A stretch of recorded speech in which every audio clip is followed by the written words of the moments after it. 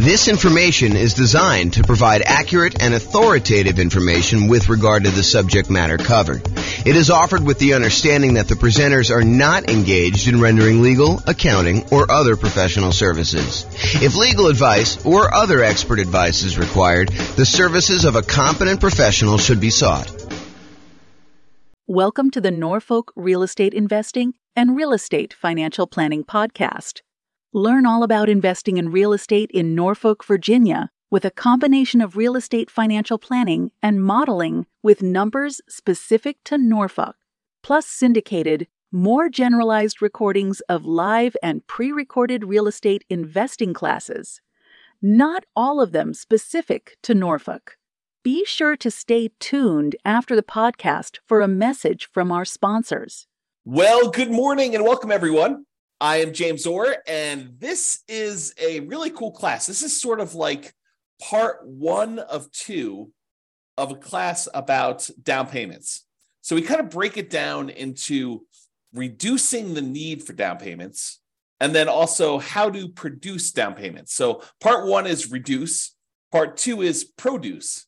So reduce and produce. So today is reduce the need for down payments when buying rental property. So let's jump right in.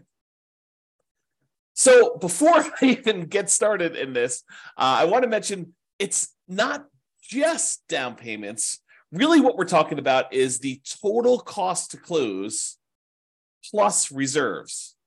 And I'll even throw in another one. For some real estate markets, it's not just total cost to close, which consists of down payment plus closing costs, plus all the fees and stuff like that you need to do in order to get your loan, plus reserves.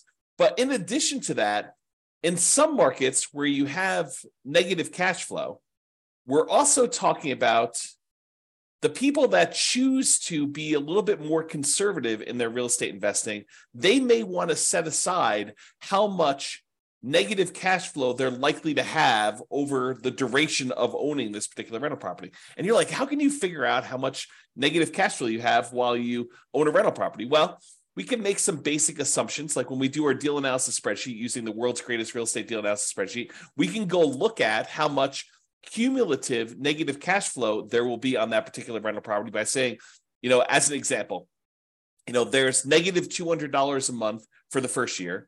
Then rents go up by $50 a month in year 2.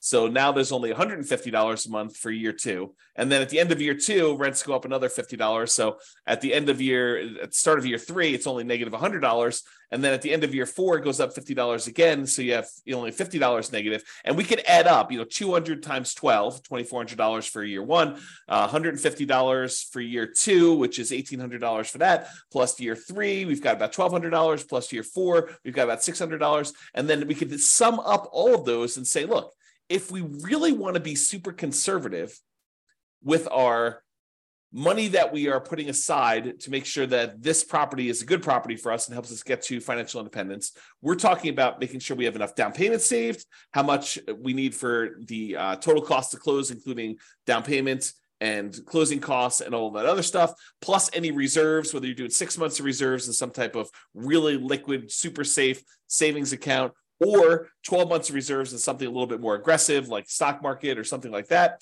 Plus now we're talking about, in addition to that, this idea of setting aside all of your negative cash flow so that you really are covered. And this is a good investment for you, even if you need to set all that money aside. And then we can take all of this as our denominator when we do deal analysis and use it to find out what our overall return on investment is, including the investment of down payments, closing costs, reserves, and any negative cash flow, the cumulative negative cash flow. So that's where we're headed, but that was a tangent. So today I'm really focused on how to reduce the need for down payment. And really, I just wanted to mention, it's not just down payment. It's this total cost to close plus reserves. Plus, really, we're talking about some of this cumulative negative cash flow that we might set aside. So that's where we are. All right. So I talked about this. We're talking about strategies to reduce the down payment needed. There are strategies to produce the down payment needed, which we will cover in another class. I believe it's scheduled for Wednesday. An important note, you still need to have, and this is really important, you still need to have good credit, good income, and low or no other debt to support loans, with just a few exceptions. Okay, so some of the exceptions are like the creative financing where you are negotiating directly with a private party, usually the seller, and you're trying to figure out what the terms of you being able to buy this property are. And in those cases, that particular seller may or may not, it's a negotiation between the two, may or may not require good credit. They may or may not require you to have any income at all. And they may or may not require you to have low or no other debt to support the loan that you're getting from them.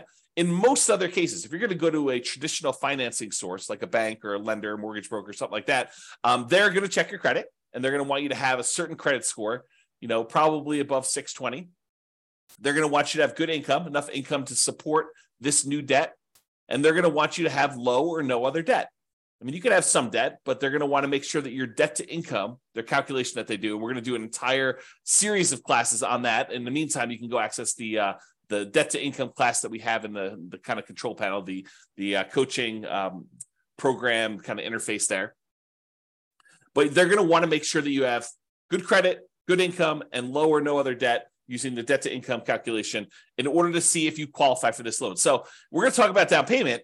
And I think a lot of folks think, I'm being limited by my ability to produce this down payment, but it may also be good credit, good income, low or no other debt as part of this limitation as to what you can do. So you really need to focus in on all of those things. It's not just one thing you're solving. We really need to think about all those. Okay. This is kind of interesting. This point here is super interesting. Any simpleton, any fool can find a reason why it won't work for you. I'm going to give you some ideas on how to reduce the need for down payment. And in another class, we're going to talk about all the different strategies for how to produce a down payment. And there is a tendency, there is an easy path for people that don't want to put in hard work, that don't want to put in effort, for them to say, oh, James came up with this idea, or James is sharing this idea that has worked for other people, but that doesn't apply to me. It's not really my thing. I don't need to worry about that because this particular concept doesn't apply to me at all. It's not relevant. And I'm telling you, that's a mistake. Any fool can think of a reason why it doesn't work or it doesn't apply to you. Really, it's a sign of your intelligence, your resourcefulness, your kind of resolve, your grit, your tenacity to get things done, to figure out the ways that this does apply, to take these general ideas that I'm sharing with you and apply them to your specific situation. And I can't really do that for you. And if you want to, share ideas on the coaching sessions, we could do that. We could talk about how this applies to you and help you implement that. But really, you have to think about this for yourself. You can't just say, oh, that's a very specific situation. No, you need to take the idea and say, how can this apply to what I've got going on to my particular life? So just keep that in mind, that will it work for me is really not a question of, does the direct exact example that James used apply to me, but really, does this generalized concept, how can I make it apply to me? And maybe it's not a direct application. Maybe it's sort of like a partial application where, maybe I can't get that full benefit, but I can get this little benefit and make that work for me. Okay, so that's where we're going there. All right, so let's jump right into the reduce things. Really easy one. And this is especially helpful for nomads, people that are buying a home as an owner occupant with usually little down or nothing down, with better interest rates because it's an owner-occupant loan. They're moving into the property. They're living in the property for at least a year. It's a requirement of the lender that if you get these owner-occupant loans with low or nothing down and really good interest rates, that you live in the property. You're going to sign a piece of paper that says you agree to live in the property for a year. And if you don't kind of hold up your end of the agreement there, that's called loan fraud, and you can go to prison for it. So it's not something to mess with. So you go and you buy the property as an owner-occupant, little or nothing down, with really good interest rates. You move into the property. You live there for at least a year. It's a requirement with the lender. And then once you've lived there for a year, once you saved up your next down payment, you qualify to get the next loan, you buy your next property, you convert the previous one to a rental, and you repeat the process as many times as you want. So that's what nomading is, or buy and hold type real estate investors. So this is really good for that. So the hint is, how do you reduce the need for larger down payments? Well, you minimize the price of property that you're buying. And I know this seems obvious, right? I'm just naming some of the obvious ones. Some of them are less obvious, but this one is really obvious. If you want to reduce the need for a down payment, you minimize the price. That minimizes the down payment. So how do you do that? You search for properties by lowest price. You find the property that makes sense for you, has the best characteristics for buying a rental property: really good price to rent ratio, really good long-term kind of property, low capital expenses on the horizon. And even if you did have them, they're reasonable cost type ones that would see really good, significant appreciation over time, ones that you're going to have low vacancy in. They're not, they're not kind of wacky properties that are functionally obsolete, things like that you want to look for. But you want to also find ones where if you can get the same economics, but buy it in a slightly less expensive property, and you're concerned about down payment, then maybe you should focus on that. So search for properties by lowest price. Now, here's a little carve out, a little caveat for these, and something that a lot of people don't think about. Oftentimes, when you're searching for properties by lowest price, these properties tend to have deferred maintenance. If you think about it mathematically, imagine making a list of properties from the lowest price to the highest price. And you're searching down the list, going one by one by one. You're like, okay, this is just too inexpensive. It's in a bad part of town. I'm not really interested in buying that property. It needs a lot of work. It's only one bedroom. It's kind of in a wacky area. You kind of eliminate some of the really, really, really inexpensive ones typically. And then you get to the one where it's like, oh, this is like the properties that I normally buy, but it's the lowest. It's the highest on the low price list, right? So it's one of the least expensive properties you have, because it shows up toward the top of that list, but it's one that you would normally buy. Well, why is it showing up on this kind of least expensive list, kind of like really high up on the list? A lot of times the reason why the ones you come across first are the ones that have some type of deferred maintenance. Sure, they're a really nice 3-bedroom, 2-bath property in a super nice part of town that would otherwise be a pretty property, but it's in really rough shape and it needs like a lot of stuff. It needs new roof, it needs new furnace, it needs new AC, it needs new flooring. Kitchen's kind of outdated, like all of these things might be going for it. And so that's why it's showing up high on the list. And the temptation for you is, yeah, I can get into this property with 3% down, 3.5% down, 5% down. If you're going to move into it as a nomad or house hacker, or, 15% down if you're willing to do PMI on an investor loan, or 20% down an investor loan. And because it's a less expensive property, that's a smaller amount of money. You may be thinking, this is really attractive to me, but be careful, because sometimes what you're trading is you're trading the need for a lower down payment for maintenance and fix up work and capital improvements as soon as you acquire it. So you're trading one problem for another. You may come in really, really light with the amount you need for down payment, but then you're coming in with the need for $5,000, $10,000, $15,000, $20,000, $50,000, $75,000, $100,000 in all of these improvements and updates that you need to make on this property, and you cannot finance that, or it's harder to finance that, because there are some loans where you can finance the fix-up costs, but it's much trickier to do. Okay. So be careful about this trade-off that you're making, where you say, I want to buy this really inexpensive property, and I'm not afraid of doing some work in order to buy a property like that, having some deferred maintenance. Well, you're trading the need for your down payment in order to do a property that does not need work. And I think I used this in an example when we talked about how to improve cash flow while searching for properties. And I showed you what the difference was between buying a property where you needed $10,000 worth of work and taking that same $10,000 that you could have used for work and instead improving on the interest rate that you could get, and how much more cash flow that actually improves than taking the same $10,000 and buying a discounted property where it was more than a $10,000 discount, but it needed $10K in work. So go watch that class, because we talked about how much better it was in terms of cash flow by doing it that way. Okay. And a lot of the times when you're buying these properties that need a lot of work, a lot of capital expense type work, I wouldn't necessarily recommend holding these long-term because of all the capital expenses you've got. In some cases, not all, but in some cases, it makes sense for you to buy a pretty property where it's been really well maintained, that you don't have a lot of kind of pent up CapEx type demands. Capital expenses are things you pay money to improve a property over time that are coming down the road, like a roof or something like that. So you have these expenses that are coming on a property. If you bought a pretty property, maybe you would have less of those than if you bought a property that was lived in hard and not maintained and had a lot of deferred capital expenses and a lot of deferred maintenance on the property when you're doing that. Now that I've said all that, if you are using a strategy like buying the property and then offering it to a tenant buyer, on a lease option or lease purchase. They're going to lease the property from you with the intention of buying it from you in a year or 2 or 3, or they're going to lease the property and they're going to use a purchase contract from you in a year or 2 or 3, and you're actually going to sell the property before you have all of these capital expenses come due, then I hesitantly and reluctantly approve of that particular strategy for the situations where you have a lot of deferred maintenance coming down the pipeline. But you could just as easily get caught in that, right? Like you could say, hey, my roof is going to be due in 8 years. And so as long as I get into this property and I use a lease option with a tenant buyer on the way out, a tenant buyer is a tenant who's going to buy the property from you. Tenant buyer on a lease option or rent to own is another way of saying that. But if they're going to come in there, they're going to buy it from me in 1, 2, 3 years, 4 years.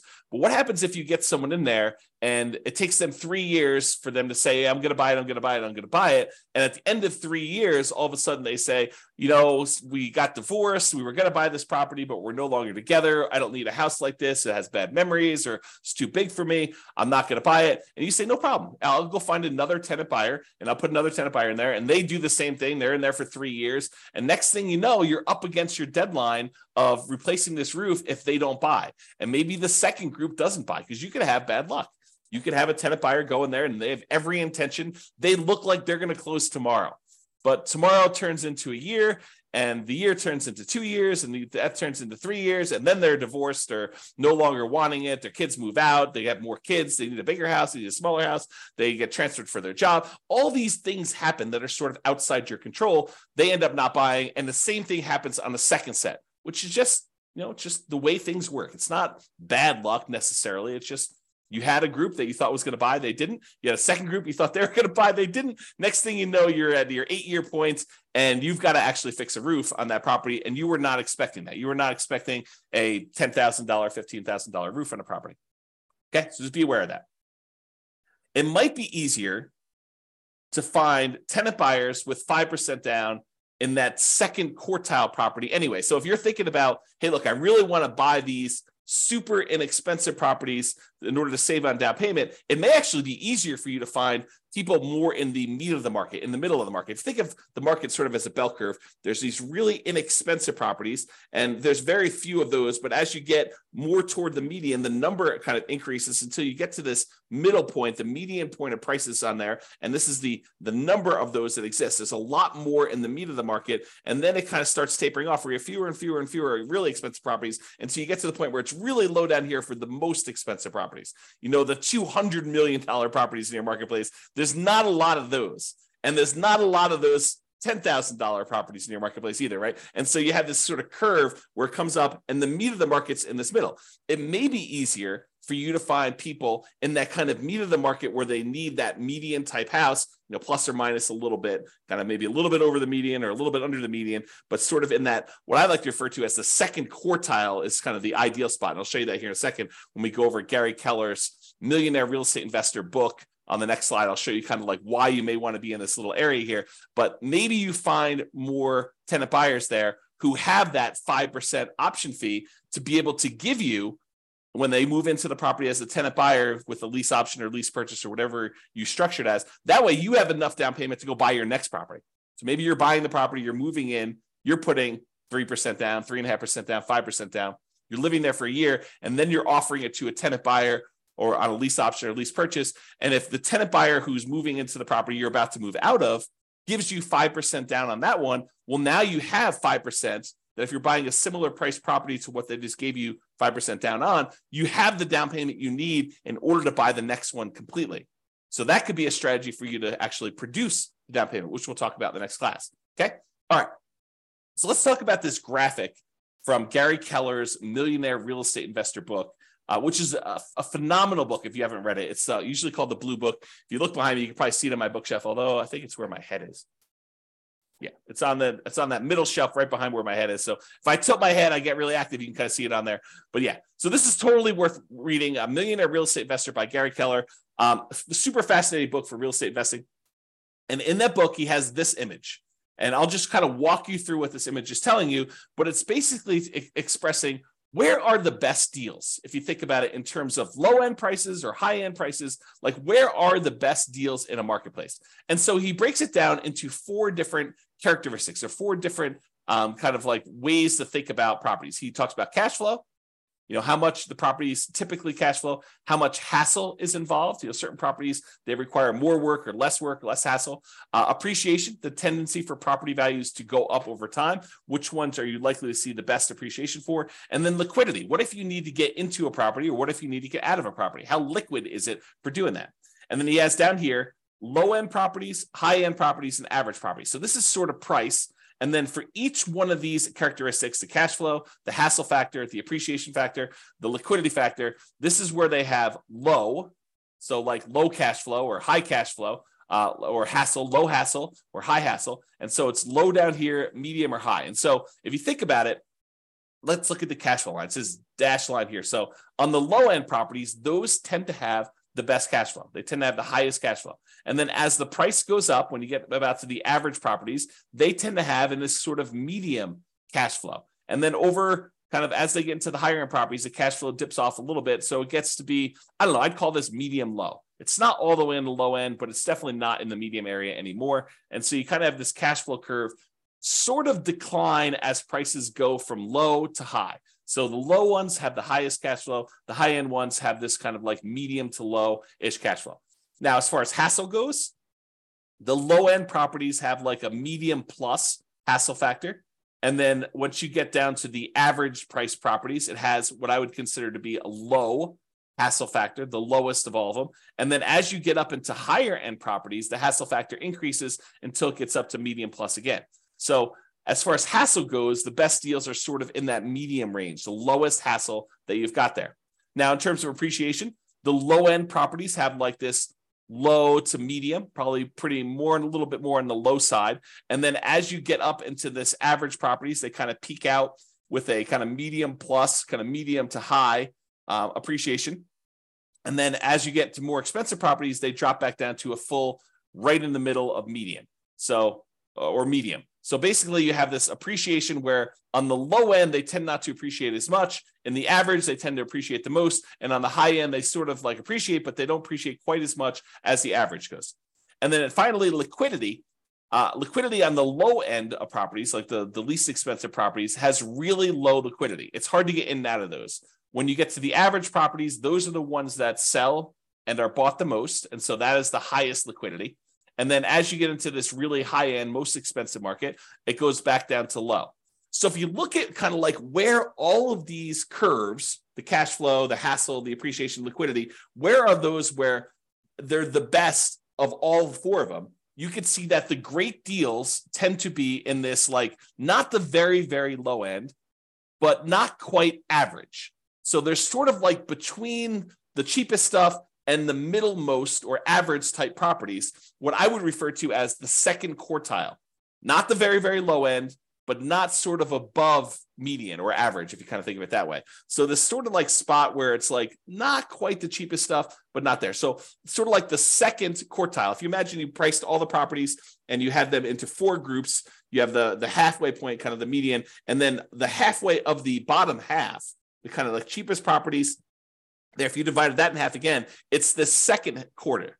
The second part of all that there is where they are. And you have good deals sort of like right in the average. So somewhere between great deals, the kind of like start of the second quartile, all the way through to the middle point of that is where the good deals are. So you can kind of get a feel of where you want to be, according to Gary Keller in his book, Millionaire Real Estate Investor, where these ideal deals are. And you may find in your marketplace, they're slightly different than this, but I think overall, you'll find this to be a really good thinking tool as to where you may want to invest. Probably not the cheapest end, and probably not the highest end, although there are exceptions. There are real estate investors who are successful on the very, very, very, very, very low end and successful real estate investors on the very, very, very high end, and people can go against the trend. But if you're looking for sort of like a well-worn path of somewhere that, this is kind of like a proven strategy in many ways, this is what you want to be thinking about. All right. Let's talk about strong sellers market. So we've kind of left, to a large degree, the strong sellers market. I'm recording this in March of 2023, and we've had these significantly boosted interest rates. Interest rates were at or near all-time lows for many years. And we saw that these interest rates were at like these crazy, crazy lows. Inventory was very low. A lot of people were wanting to buy. Demand was really, really high. We were in this ridiculously strong seller's market where sellers were in control. They were sort of like setting the terms. A lot of buyers were coming in. They were making higher than asking price offers. You had multiple buyers making offers. You had multiple offers on these properties. That was what was happening a year ago. That's sort of like the end of it. It was about a year ago now where interest rates started to go up. Since then, interest rates have gone up significantly. Where they were at for owner-occupant, probably in the high twos, mid to high twos, and now they're in the high sixes to probably 7. So if you think about that, we had this really significant increase in interest rates. We're probably in most markets not in as strong of a seller's market as we was back then, but now we're sort of out of it. But what happens? Markets go in cycles. This could happen again. We could go back into a strong seller's market a year, 2, 5, 10, 15, 20, 50 years from now. And so I want to cover this in case you happen to find yourself in a strong seller's market. Most of you are not going to be in this, okay? So I'll cover it relatively quickly, but we dealt with this for 5 years. This really strong seller's market for a while. So this is kind of just coming out of it. These are sort of the tips. So this strong seller's market, the lower price point in some markets are extremely challenging to buy in. When the market was really, really hot, there were multiple offers on properties. People were bidding things up way above asking price. They were waiving things like appraisal, saying, I don't care what it appraises for. I will make up the difference if it doesn't appraise. They were waiving inspection, saying, I'm not going to inspect the property. I'll buy it as is, where it is. I don't need to even have an inspector go out there. I feel comfortable buying it as is. We saw multiple offers on properties, buyers paying more than asking price, in a lot of cases, sometimes offering more than appraised value. There was really high demand. There was really low inventory. So this is what it was. Now, if you're having to be aggressive to get offers accepted, like having to waive or limit your appraisal conditions or waive or limit your inspection conditions, then it may be more than just the minimum down payment that you need. If that is the case in your marketplace where you're having to waive or limit your appraisal conditions or waive or limit your inspection conditions, then you might be talking about more than just my down payment, plus my closing costs, plus my reserves, plus maybe some negative cash flow if you're kind of thinking of it that way too. In addition to all that, it may also be you need to make up the difference between what you're offering on the property, which is higher than the appraisal, and what the property appraises for. So let's say we'll use a $100,000 property as an example. We have a property worth $100,000. And because the market is so crazy hot and there are more buyers than there are properties for them, you have 20 buyers making offers on this one $100,000 property. And the property really is worth $100,000. That's what it's going to appraise for. But you're like, look, I really want this property. And so you say, I will offer you $101,000. And the next guy comes in and says, I'll offer you 105. The next guy comes in, I'll offer you 110. And you're like, well, I really want this. And I've been making offers on a bunch of properties and I haven't got them. I'll offer you 111,000. So you end up in the point where you got the property under contract for $111,000 and the property appraises for 100. So now, in order for you to buy the property, and let's say you're able to get a 5% down owner-occupant nomad type loan. You're going to move into the property, you're going to live there for a year, and you're going to convert there. So you only need 5% down. So you would normally need 5% down of whatever you purchased, whatever you paid for the property. So if you could have bought it for what it appraised for, $100,000, you would have needed to come up with $5,000. Okay, 5%, $5,000 on a $100,000 property. But because you had to bid $11,000 above what the property is worth, now the lender says, okay, you need to pay 5% of what the property appraised for, $100,000, so $5,000, plus you need to make up the difference between what it appraised for, $100,000, and what you offered, $111,000. So now you need to come to the table with not $5,000 plus closing costs and reserves. You don't need to come to the table with reserves, but your closing cost, your down payment, and your closing costs. Now you need to come to the table with $5,000 plus your closing costs plus $11,000 to make up that difference. So you went from a need of $5,000 in down payment to a $16,000 down payment, $5,000 plus the $11,000 in order to buy the property, plus closing costs. Plus you'll need reserves.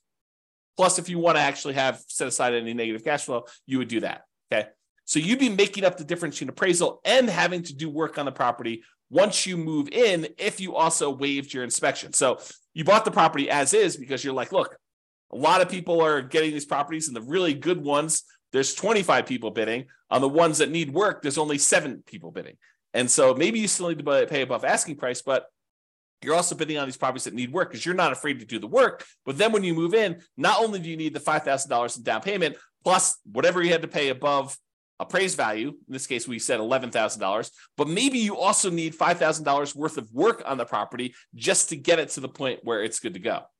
So realize that in these strong sellers markets, a lot of times it's more than just down payments and closing costs and reserves and a cumulative negative cash flow. Sometimes it's making up the difference in appraisal and any repairs you need on the properties as well.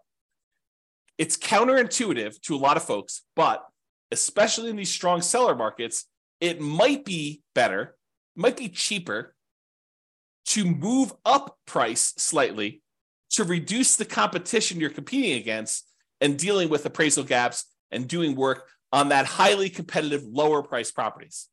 So imagine for a minute, if you're buying in the $100,000 price range, and some people are like 100,000, I can't get anything for $100,000 in my market. I'm using that as an example. Okay, so if you're in that $100,000 price point where there's a lot of demand because everybody wants that, there's a lot more people looking for those.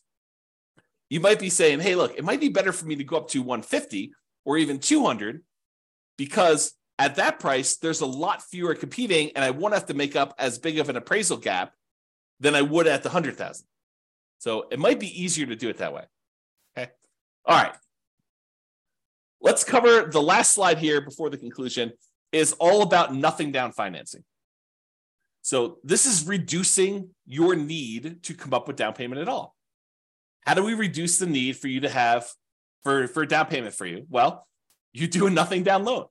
Could do a low down loan. I mean, we're not really covering those specifically, but there's the 3% down, and these change over time, by the way. There's a 3% down conventional loan right now. There's a 3.5% down FHA loan right now, and there's a 5% down conventional loan right now. And so those are available for those of you that are willing to move into a property, house hackers or nomads primarily. And there is a 15% down non-owner occupant investor loan where you don't need to move into the property, but there's PMI on that. And usually the interest rate on it's pretty ugly. But let's talk about nothing down financing. Really, I kind of break this down into kind of like the 5 major sources and then all the creative deals, which we'll talk about very briefly here as well. So let's talk about nothing down financing options. Number 1 is hard money. Hard money are lenders who are in the business of loaning money to people on investment properties, not usually owner-occupant properties, because the rules for owner-occupant loans are very different than the loans for commercial or kind of like investment properties. So a lot of the hard money lenders are not willing.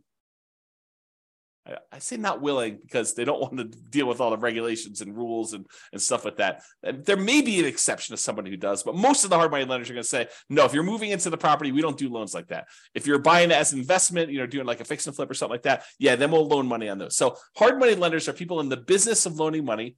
Usually they're higher priced, shorter term financing sources where you could buy properties. But a lot of times, if you find the right deal, they can be nothing down. Not all the time. There are some hard money lenders that they don't care, even if you're buying the property for half off. They really want to see you have some skin in the game and they'll want 10% down regardless. But there are some hard money lenders that are like, look, as long as you're buying below a certain threshold, a really common one is 70% of the after repaired value. So if you're getting a really big discount on a property, presumably because it needs a lot of work, or there's some really motivational aspects of what the seller situation is where they really just want to get out and liquidity is more important than price to them. But if you're able to come in there with a hard money loan, you're able to buy the property, buy it for 70% of the after repaired value. Some hard money lenders will go in there and loan you 100% of your purchase price because they feel protected that if for some reason you fail to do the fix up or don't do what you're supposed to do, they can foreclose, get the property back, and they feel comfortable being able to make their money with a big enough discount that's 70% of the after repaired value. They can go in there and have their contractors finish the job or sell to another investor and get their money out of there doing that. So usually it's somewhere in that 70% range. Sometimes it's 65, sometimes it's 60. In some rare cases, it could be 75 or, really, really rare cases, you might find someone willing to go to 80. Most of the time, though, it's going to be in that 70% range. And it might be very hard for you to find someone willing to go higher than that. Again, it's not non-owner occupant loans. You usually can't buy these properties to move into. They tend to be shorter term loans, really, really common to see 6 months. Sometimes they'll be shorter than that, 3 months. They want you in now, or there's even dough for a day programs where they'll loan you money just for a day for you to buy the property, and then sometimes wholesale to someone else. Or They'll have like a 9-month term or a 6-month term with the ability to extend for some extra fees and doing that.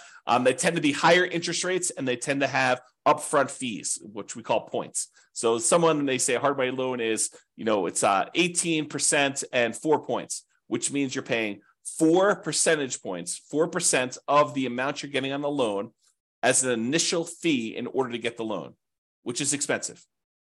Plus 18% per year. So if you're doing a 6-month loan, you're going to pay 9% of the loan amount over that 6-month period to do that. So, and a lot of times not everyone, but some of the hard money lenders, they will allow you to add your points to the loan. So just use really simple math. If you think about this, you want to go borrow $100,000 to buy a property using hard money financing. So they'll say to you, okay, we're going to loan you the $100,000, but there are 4 points. So you owe them $4,000. What they may be willing to do is they'll say, instead of you owing us 100, now you owe us 104. And now you're paying 18% interest, as an example, on 104 instead of paying 18% interest on the 100. That way you don't need to come up with the $4,000, but you're actually paying interest on the $4,000. So they tend to make a little bit of money on that by doing it that way. So some of them will structure it that way. Some of them will not. Some will say you need to pay the points up front separately, in which case it's not really nothing down. But a lot of the times you could structure these as a nothing down loan. So that's sort of hard money. Oh, and these are really popular for people wanting to do the BRRRR strategy, the buy, rehab, rent, refi, and then an optional last R is the repeat process. So you can kind of repeat this if you're doing it. So that's all hard money. And the hard money lenders are in the business of loaning money, and they have their own preset terms. You can try to negotiate them, but if you're coming in as sort of like a first-time client and you've only done one deal, your ability to negotiate is probably severely limited. If you're doing 3 of these a month and you're doing a lot of business with them, your ability to negotiate goes up a lot, and then you can negotiate terms. Okay, so that's all hard money. The next step up from that, not that they're categorized or kind of hierarchically organized, but sort of like the next step up, in my opinion, for like thinking about this is private money. Private money is not hard money. So a private lender is not someone who is in the business of loaning you money. Someone who's in the business, I call them hard money lenders. Someone who is an individual who is not usually in the business of loaning money, but you get them through your normal interaction. The example I love to use is you're at Thanksgiving dinner with grandma, and you're telling grandma about how you're doing this new thing with real estate investing and you're buying these properties and that you're using this lender who's charging you 18% and 4 points. And grandma's like, I've got $500,000 in CDs and they're only paying me 2%. Why don't I loan you the money at 4%? And, you save a lot of money on your interest with the hard money guys, and I actually get more money for my CDs, than my CDs are paying me. And you say, grandma, that sounds like a really good deal. It sounds like a win for you and a win for me. And now grandma, who's not in the business of usually lending money, she becomes your private money lender. Okay. And the terms of what you negotiate with grandma are not preset. They're wide open. If grandma says to you, look, I love you. I don't need any interest. I just want to be helpful. How about 0%? And you're like, yeah, that sounds great, grandma. Thank you very much. And she's like, no problem. You were going to get it anyway. I'd rather see you use it now. That makes a lot of sense to me. Or grandma's very shrewd and she says, how about 10%? And you're like, how about 8? And she's like, how about 9? And you guys come together and you're like, 9% sounds reasonable. You negotiate these terms. And grandma says, hey, look, I want 10% down because I want to feel protected. And you're like, I don't want to give you 10% down. I want nothing down. And so you negotiate. All these terms are negotiated for these. They vary since it's a private party and it's usually friends and family. And you got to talk about that. Again, these are really helpful for BRRRR, but there's no set characteristics. It's not like they say 70% loan to value, not owner occupant, shorter term. It's got to be 6 months. Grandma may do 5 years. Grandma maybe do 3 months. Who knows what grandma wants? And it could be a higher interest rate, could be a lower interest rate. It really all depends. So that's kind of private money. The next one is USDA. The U.S. Department of Agriculture has a special loan program for helping people buy properties in rural areas. You're not going to be able to buy this in your major cities, but like if you are willing to drive 30 minutes into work, and a lot of times within the 30-minute drive, maybe a little bit longer in some cities than others, you can find these rural areas where the population's a little bit smaller. It's sort of like all the little towns on the outskirts of these big towns. You can find those, and you can find out exactly if they qualify by going to the USDA website. They have an eligibility map where you can type in addresses and it tells you if it's in a USDA eligible zone but it has to be a rural property as defined by the USDA in these eligibility areas. And you have to own or occupy the property. And that is a nothing down loan. You can buy a property with 0% down if you're willing to live in these rural areas. And there's some income qualifications. You can't make too much and you can't make too little, not be able to qualify. So it's this sweet spot of you can't make too little where you can't qualify for the loan, but you can't make too much where you make too much money in order to buy the property. So it's sort of like you're constrained as your income as well. But it is a nothing down loan program for buying rural properties. Okay. And that is an owner occupant loan. Then the VA loan is another loan. That's a Veterans Administration loan. And this is for our veterans. If you served in the military, a lot of times you'll have eligibility to do this. There are some exceptions where you can get eligibility where you did not directly serve in the military, but go call your lender and find out what the requirements are. Or I do have a whole class on VA loans. It's like a 2-hour class on that. You can probably access that too. But you must have VA benefits and you must own or occupy, live in the property in order to qualify for the VA loan. And that is also nothing down.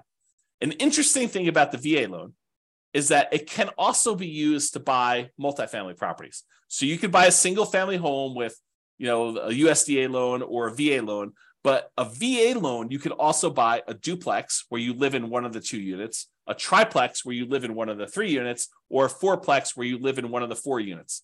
If it's more than 4 units, you change your financing completely, and a VA loan will not work for you buying a 5-unit or above type of property. Those are commercial loans, and it changes the financing for those changes considerably. Okay, so we've talked about hard money, talked about private money, talked about the USDA for rural properties, another nothing down loan program. We talked about the VA loan for people that have veteran benefits, VA eligibility, and that's a nothing down loan, which you could also use for single family homes, duplexes, triplexes, fourplexes. And then finally, in some markets, not all markets, but in some markets, your local banks may have their own custom nothing down loan programs. And so you may want to just check with those to find out if there's anything special going on with your local banks and then buying that. Okay, so those are sort of like the nothing down financing. Plus, in addition to all of these, there are all the creative deal financing type structuring, like buying a property subject to the existing mortgage, where the seller agrees to deed you ownership of the property. The deed signifies ownership. So by deeding you ownership of the property, they're saying that you are now the owner of the property by signing a deed saying you own it. And they're leaving their existing loan in place, which imagine they owe very close to the full value of the property. And they're just like, look, I can't make the mortgage payments anymore. How about you make the mortgage payments? I'll deed you ownership of the property and you make payments on this underlying loan. That may be beneficial to them if otherwise they would be foreclosed on. And it might be beneficial to you. You're able to acquire a property, maybe even with very low interest rates compared to what the interest rates are today. And then you start making payments on that existing loan. That's called subject to. Wrapping is where the seller has an existing loan on the property and they are wrapping the loan such that you make payments to them. And if you don't pay, they can foreclose and get the property back if you're doing it that way. So wrap financing is sort of like a variation on subject to. It's not exactly, but it's a way to think about it. And then owner financing, when the seller owns the property free and clear, they do not have a mortgage on it. They can say to you, hey, how about I act as the bank? I will sell you the property and I'll pretend that I am the lender on the property. You pay me a amount plus interest on the property as if I was acting as the lender too. And so that's owner financing. And so all the terms for owner financing are negotiated directly with sellers, sort of like that private money one where you're dealing with a private party and all the terms are up for negotiation. How much down, your credit score requirements, your debt to income requirements, how much you're able to borrow. Like all of the terms are completely negotiable when we talk about that owner financing.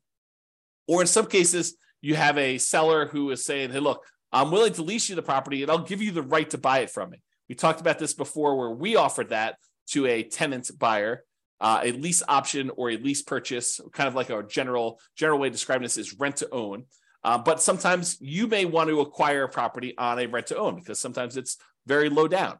Now, a lot of these strategies, subject to wrap financing, owner financing, lease option, loan assumption to a lesser degree, and all-inclusive deeds of trust, a contract for deed, like all of those creative financing stuff, a lot of times they may be nothing down. But in most cases, you're going to need to pay some money in marketing in order to find these types of deals.